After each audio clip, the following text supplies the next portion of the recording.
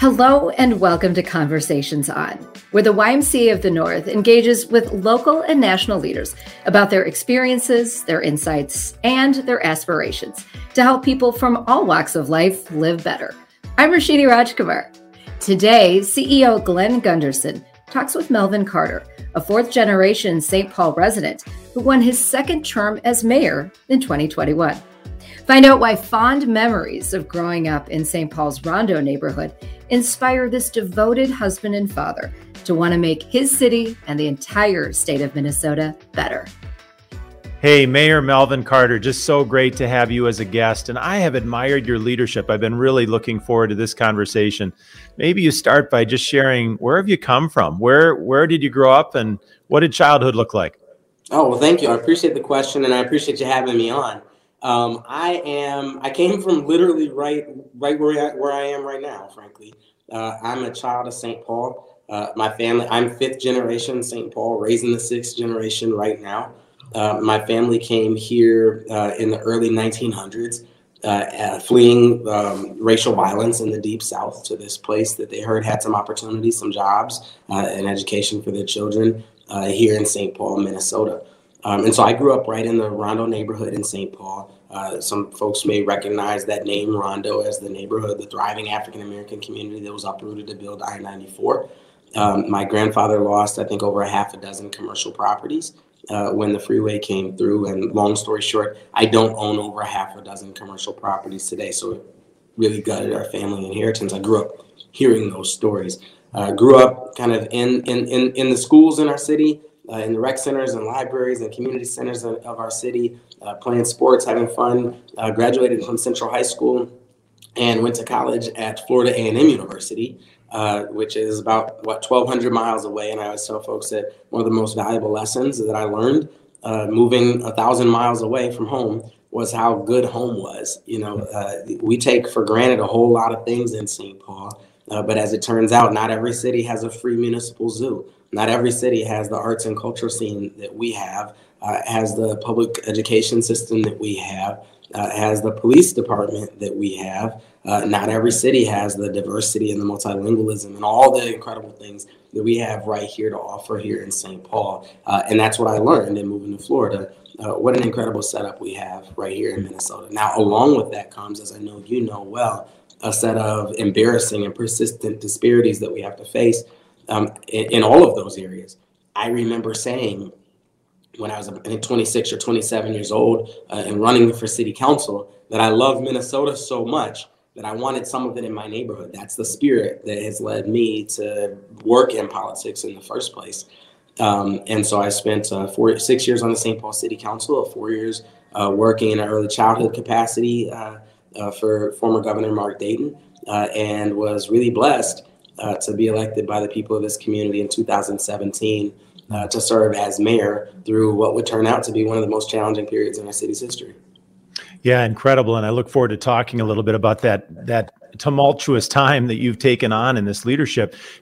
Start a little bit with you as a young person in St. Paul, and how did race show up? You know, we're going to get to, the murder of George Floyd and what that thrust you into, but go backwards a little bit. How did it show up for you as a young person? Probably both a lot and not at all. When I'm speaking in kind of national environments, then I always tell folks that whatever your preconceived notions of St. Paul are 100% true 100 years ago, right? And more accurately, maybe 40 years ago, because the St. Paul I grew up in wasn't a city that's majority renter. The St. Paul I grew up in wasn't a city that's a majority people of color. The St. Paul I grew up in wasn't the type of place that the children in our public schools speak over 100 different languages at home. It was a profoundly different St. Paul. Now, as the son of a police officer, I gained a set of unique experiences because as a very young child, I met a whole lot of police officers who came on with my father as a class of African-American officers after a court decision required the St. Paul Police Department to integrate itself. And so I would see those officers at fight night and at Super Bowl parties and hanging out on the weekends and those types of things. And then, of course, when I turned 16 and started driving around our city, I met a whole lot of other officers in our community. So, one of my experiences has really been in this city has really been one of polarized experiences.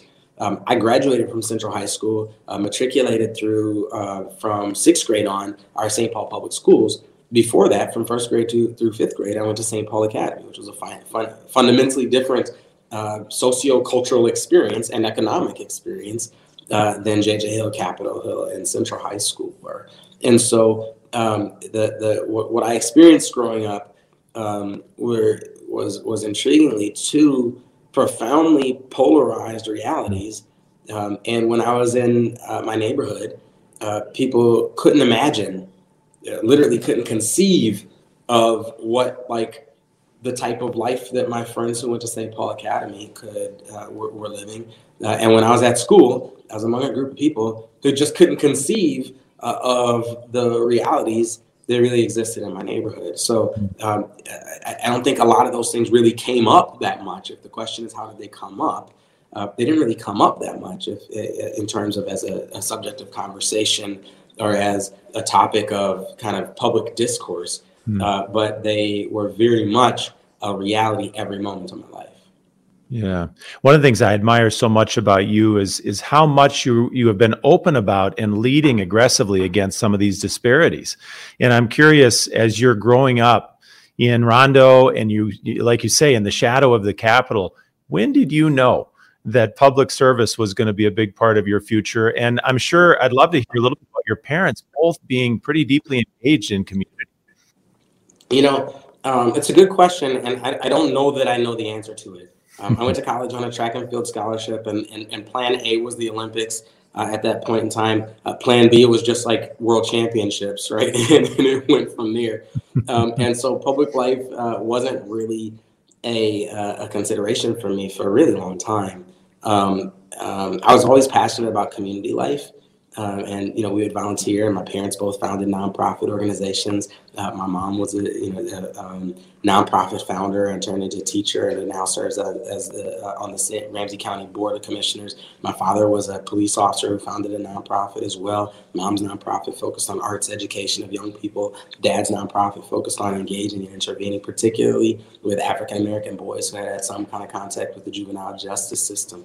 So I learned this model of just caring for community from my parents. Our house was literally the one. I have no idea how people knew, but if there's a thunderstorm outside and it's hailing and the tornado sirens are going off, our house was the one that a homeless person could knock on the door and ask to come in and wait out the storm in our living room. And the answer would be yes. I have no idea how they knew to knock on my parents' door, but that's the type of just care that I just always saw my parents. And so in the same way as I think, I grew up assuming that an adult likes onions and has lots of keys on their keychain, because that's what I saw my parent doing. Growing up in our household, there's really not a way to envision a future where you're not doing something in community.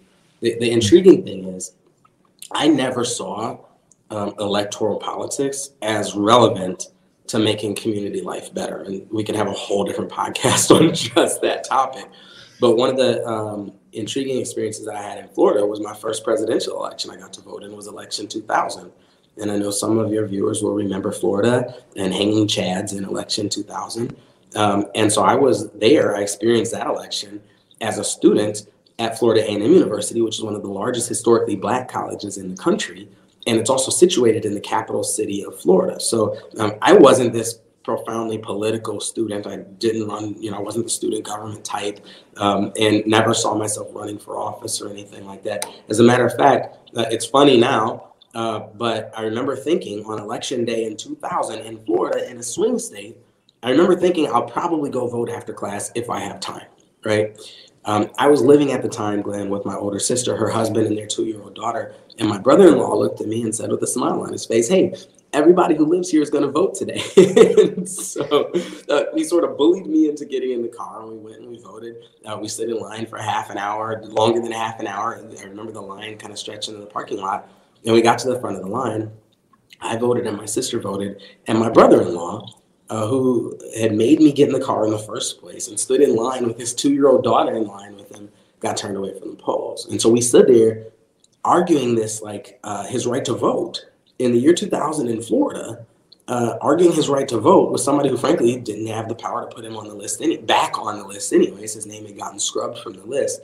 And Florida doesn't have same-day voter registration like Minnesota does. So there was no recourse whatsoever. Found out really quickly that hundreds of our classmates had gotten turned away from the polls that day, and found myself a couple days later, my parents called me and said, "Hey, aren't you supposed to be in class?" And I said, "I am." And they said, "We see you on CNN. You're at the state capitol at the student walkout." And so I was busted. But that created for us, I think, this real, standing there, arguing with the polling person. It was embarrassing. It was infuriating. We were like confused. In the end, I think what I realized is I couldn't reconcile it against 12 years of public education that told me that the thing that makes our country so amazing, like the secret sauce, is that everybody who wants a say gets a say. I was in business school. I was a sprinter, a runner, an athlete, and it made us take a look at all the privileges that we had, even as African-American students at this historically Black college, and made us really reconsider some of the things that we had thought of as foregone conclusions, and really bred a really incredible, I think, generation of young people who have been from my university, who have been around the world, making change and doing positive things. And I'm excited to be able to be, in some circles at least, considered to be part of that group.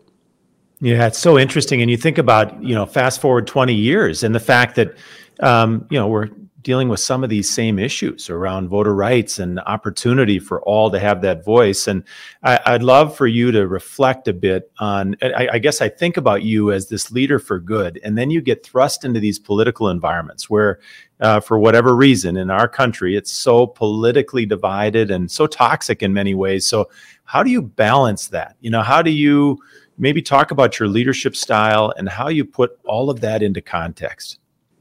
I appreciate that. I don't know that I know what my leadership style is. There may be other people who would be able to speak kind of better to that. These past 2 years have been rough. I was talking to a group of students and they said, if you could go back and give yourself advice back in 2017 when you first ran for office, what advice would it be? And I told them I'd probably tell myself, don't run for office yet. Wait until 2021 and run against whoever had the misfortune of being mayor during all that stuff. But that's, of course, just a joke. I mean, at some level, part of what my team and I discuss is that, if we're captaining a ship, it doesn't really take leadership. It doesn't really take all that much skill. I think I could probably captain a ship in the middle of the ocean on a beautiful, sunny day. But when the storms come in and when the waves go high and when the winds kind of come up, and those perils and challenges face, that's what requires some level of skill. And as hard as these last couple of years have been, as much as I regret that everything we've been through, it's in the shadow of the pandemic, in the shadow of the murder of George Floyd and all the civil unrest that followed, and as devastating as a lot of those things have been, my hope is that it liberates us from that reality that I talked about when I was a kid, where these things were present all around us. These factors were present all around us. Structurally racist systems were present all around us. But we could pretend that they weren't. We could pretend that they didn't exist. We could pretend and just go on about our life.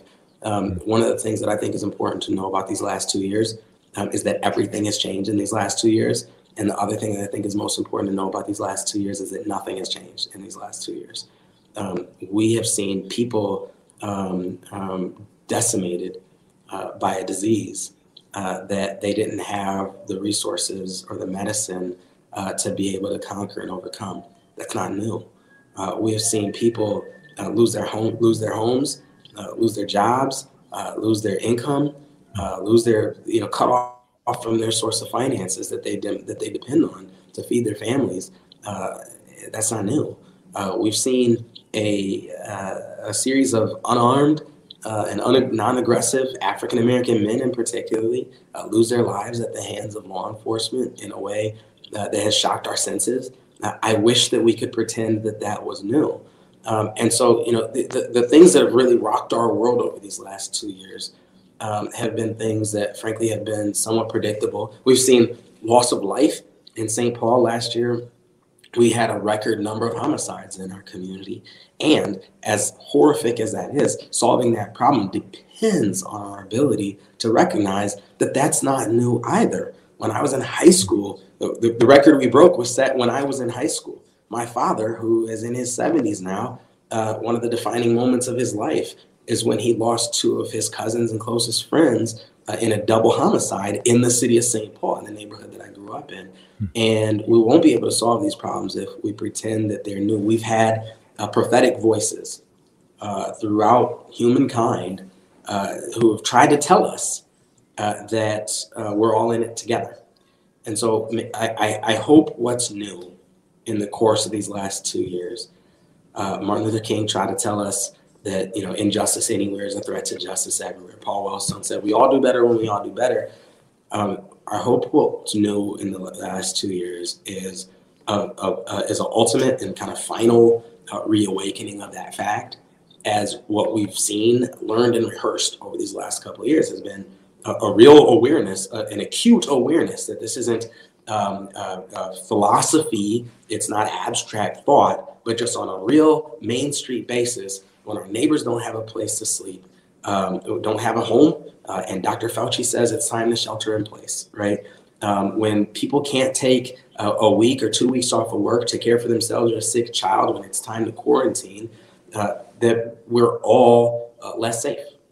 And so when people can't afford to go to the doctor when they have symptoms, we're just all less safe. My hope is that we finally learn that, and we're finally able to operationalize that, not just in our words and our sermons and our faith rhetoric, but in the way we make public policy and public investments. And let me tell you, if this is that turning point in American history, then it is one of the biggest, most incredible blessings of my life to be able to be a part of it. Yeah, I think all of us, and me certainly personally, watched you in June, in July, in August of 2020, and with a source of pride. I mean, it was really quite impressive to watch you try to make sense of all this for us in our community.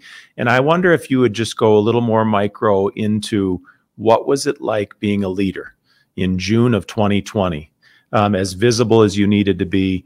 I think it'd be very enlightening for our guests just to hear a little bit about that experience.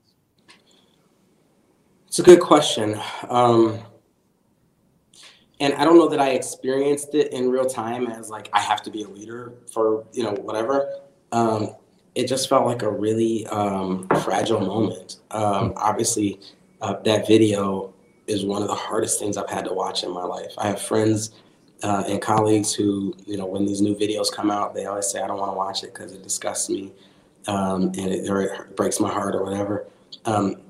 And I think one of the most important things we have to do is we have to look at it. We have to let our hearts be broken. We have to feel and experience that disgust, because if we don't, we'll never be able to break it. We'll never be able to break the systems that produce these things so often. There's just not an excuse.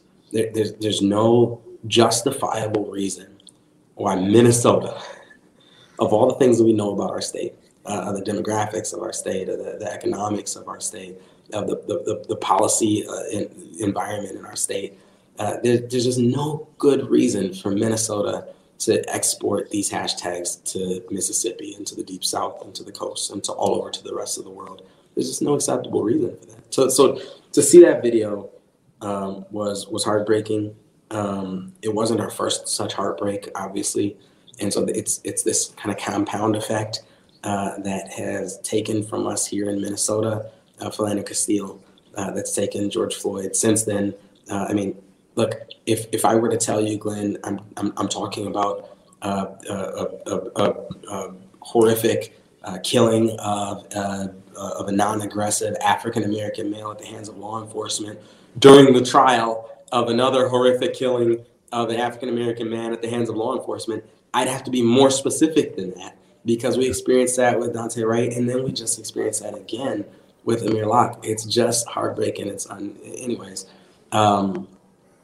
We knew that we had community members who were heartbroken. Frankly, we had police officers who were heartbroken who looked at that video with disgust as well. I remember our chief of police telling our St. Paul police officers, if any of you can watch this video and see anything honorable in it, like, give me your badge today, which I think was a very strong and important message from him. None of our officers gave him their badge, because I don't know a single one of our officers who looked at that and said, yeah, that's good policing. We did that first press conference with the governor, and I put on my suit and walked out the door and had this press conference. I came home and my wife goes, how did it go? And I said, it was fine, just like a small kind of thing with kind of a couple cameras in the room. And she said, well, no, that was on live stream on CNN and literally everybody saw it. So it was kind of a funny thing because I literally didn't know that we were talking to the world in a way that we kind of ended up kind of being talking to the world. But one of my goals was to try to bridge that world. I think we saw that in Minnesota more poignantly than ever, is after George Floyd was murdered, there were people in our community who couldn't imagine how that could have possibly happened. And there are people in our community who went, of course that happened. And of course it's going to keep happening until we take some like real meaningful steps to interrupt this cycle. And I'd say that's still the case. There's no logical reason to think that Amir Locke is going to be the last name on that list until we take some real proactive intervening effort as a state, which we've started some building blocks towards, but it'd be hard to say that like we've taken the decisive steps as a state or as a country necessary to stop this trend from kind of going on and on. And, again, as somebody who grew up the son of a police officer, somebody who grew up praying for the safety of our police officers literally every day, and as somebody who grew up knowing what it feels like to get pulled over by a police officer and know you weren't speeding, I think I felt in that moment that there was an opportunity for me to hopefully serve as sort of an interpreter between the two worlds that I've lived in all my life. Yeah. I'm curious what you see for the Y, the YMCA being one of those institutions that's been here for all time, right.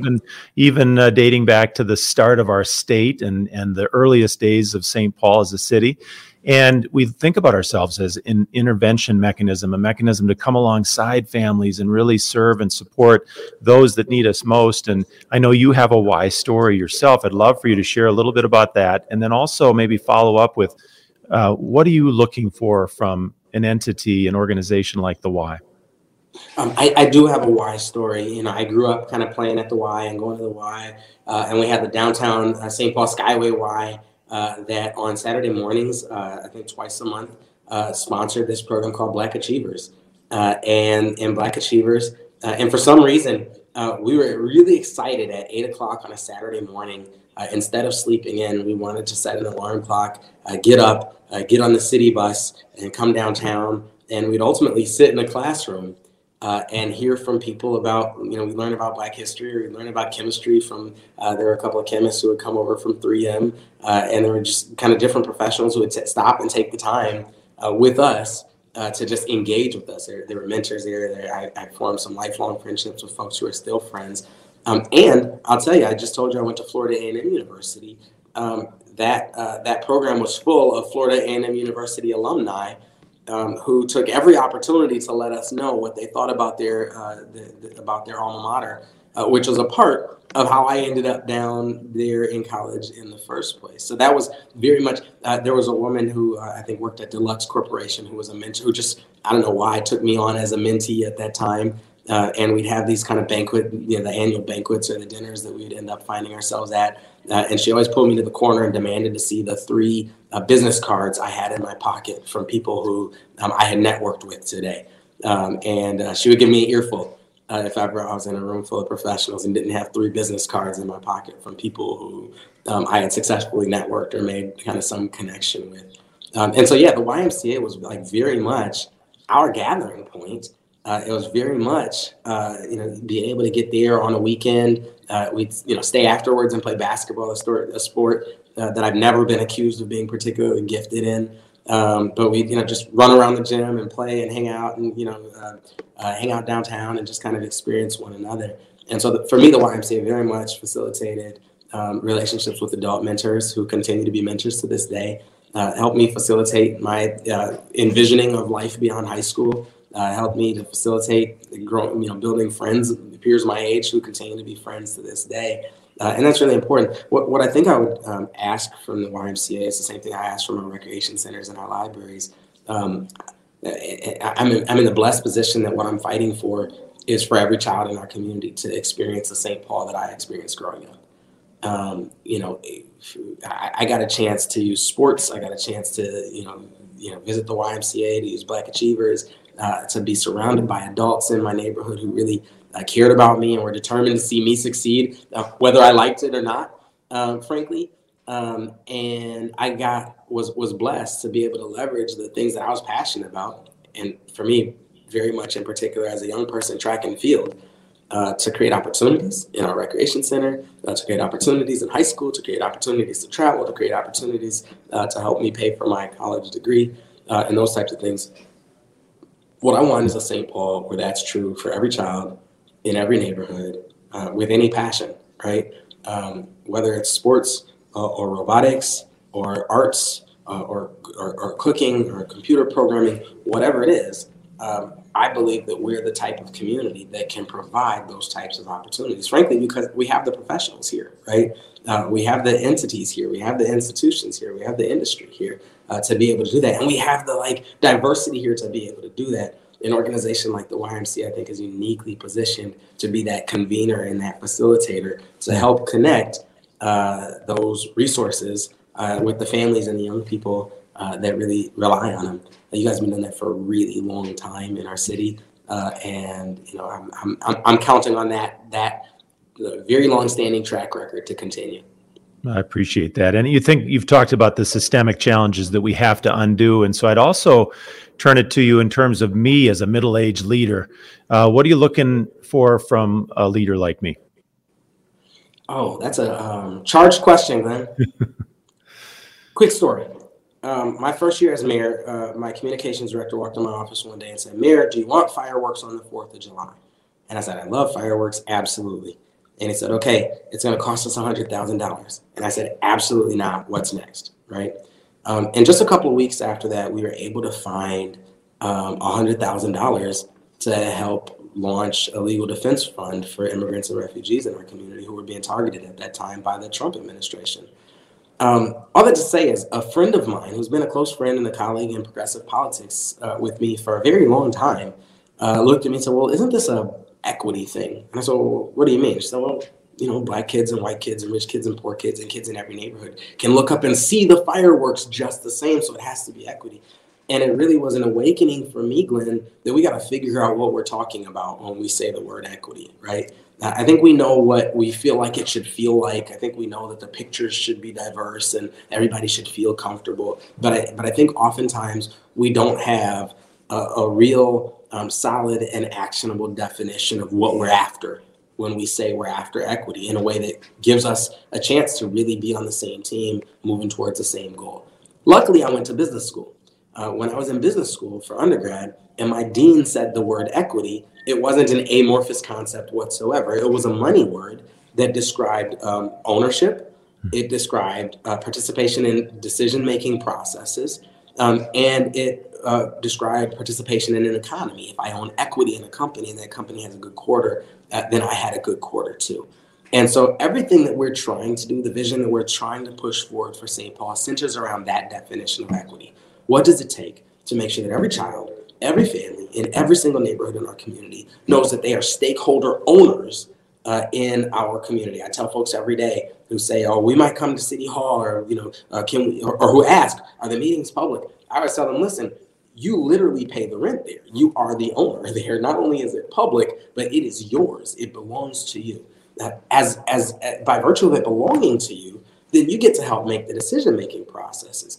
That's why, Glenn, as I know you're well aware, when we hire my cabinet, every member of my cabinet is hired through a community-based hiring panel process. That's why when we bring a budget to the city council, it's not my budget. It's a budget that we always create with hundreds of St. Paul residents who come together. That's why in the first 100 days of my administration, well before George Floyd was killed, and this stuff became a buzzword, we said we're going to completely revise our use of force policies for our St. Paul Police Department. That we're going to do it. We're the first and only law enforcement entity that I'm aware of that said we can't just disappear in the back room somewhere and write a use of force policies. This is a covenant between our officers and our community members, and it's only good if we make it together. Like, we have to be able to kind of build this covenant together in order for it to be something that we can all like really stand behind. That's why we're doing this, to make sure that people know, as owners, that means you have a decision-making authority, you have decision-making power in our community. And as such, when we do those things, and listen, we've raised the minimum wage, we've eliminated late fines in our public libraries, we've created an Office of Financial Empowerment, we've launched a guaranteed income pilot, we started College Bound St. Paul to start every child born in our city with $50 in a college savings account. And all that is that final element of equity. That is to say that as our city's economy grows, as our city kind of gets bigger, as our city prospers, and we can see all around us people who have found great opportunity for an incredible quality of life, an incredible way to launch their career or their business or their idea in St. Paul, that people on the east side, people on the west side, people in Frogtown and the north end, their lives ought to be a little bit better as well. So that's all a part of saying we are going to build a shared economy in which when our city does better, people inside our city do better as well. And so my challenge for folks who want to know how to push the ball on equity is to think of equity as ownership, decision-making power, and participation in an economy. And every chance we can do, every chance we get to switch from identifying a group of people who we want to help to identifying groups of people who we want to be owner, stakeholders, and beneficiaries of whatever work and whatever organization that we're building. I think that's a good model to take, and I think that's the way forward for us as a city. Yeah, thank you for that leadership lesson. I mean, I love the notion of stakeholder ownership, and I even in our own right as a YMCA, the work we're doing around equity, I think you've given us some additional fuel and language to get that right. Well, I hope so. Glenn, the only other thing that I would say is, and this is one of the things that I've learned, Mayor Fry in Minneapolis always jokes that the only thing people hate more than the status quo is any change whatsoever. And that's something that I've learned to be true. As human beings, we want things to be better, but we're uncomfortable when things are different. And by definition, things cannot be better without things being different. I had a conversation with a reporter at the end of this past year who asked me, it was a story about the fact that St. Paul experienced a record number of homicides in 2021. And the question was, do I still believe we ought to be going down this road of reinventing our approaches toward public safety, and why? And I said, well, of course I do. And the reason is because we just had a record number of homicides in 2021. We see the housing systems, we see the economic systems, we see the educational systems, we see the public safety systems. We all know they haven't produced the type of outcomes that we desire for ourselves. And then we also get really, really uncomfortable when someone proposes a major change to those systems. That in and of itself is a contrast. We have to know that change is going to make us uncomfortable, that the things that we're comfortable with, the systems, the processes, the policies, the investments that we're comfortable with are by definition the ones that we're used to. And those are the same ones that have paved the road to get to where we are today. So I think the cherry on top of that definition I just described in equity is the one litmus test that we can all use to know if we are making a real difference, if we're committing ourselves to real change or not, is that if we feel comfortable with the strategies that we're employing, if they feel comfortable and and familiar to us, then we're probably not where we want to be. Yeah.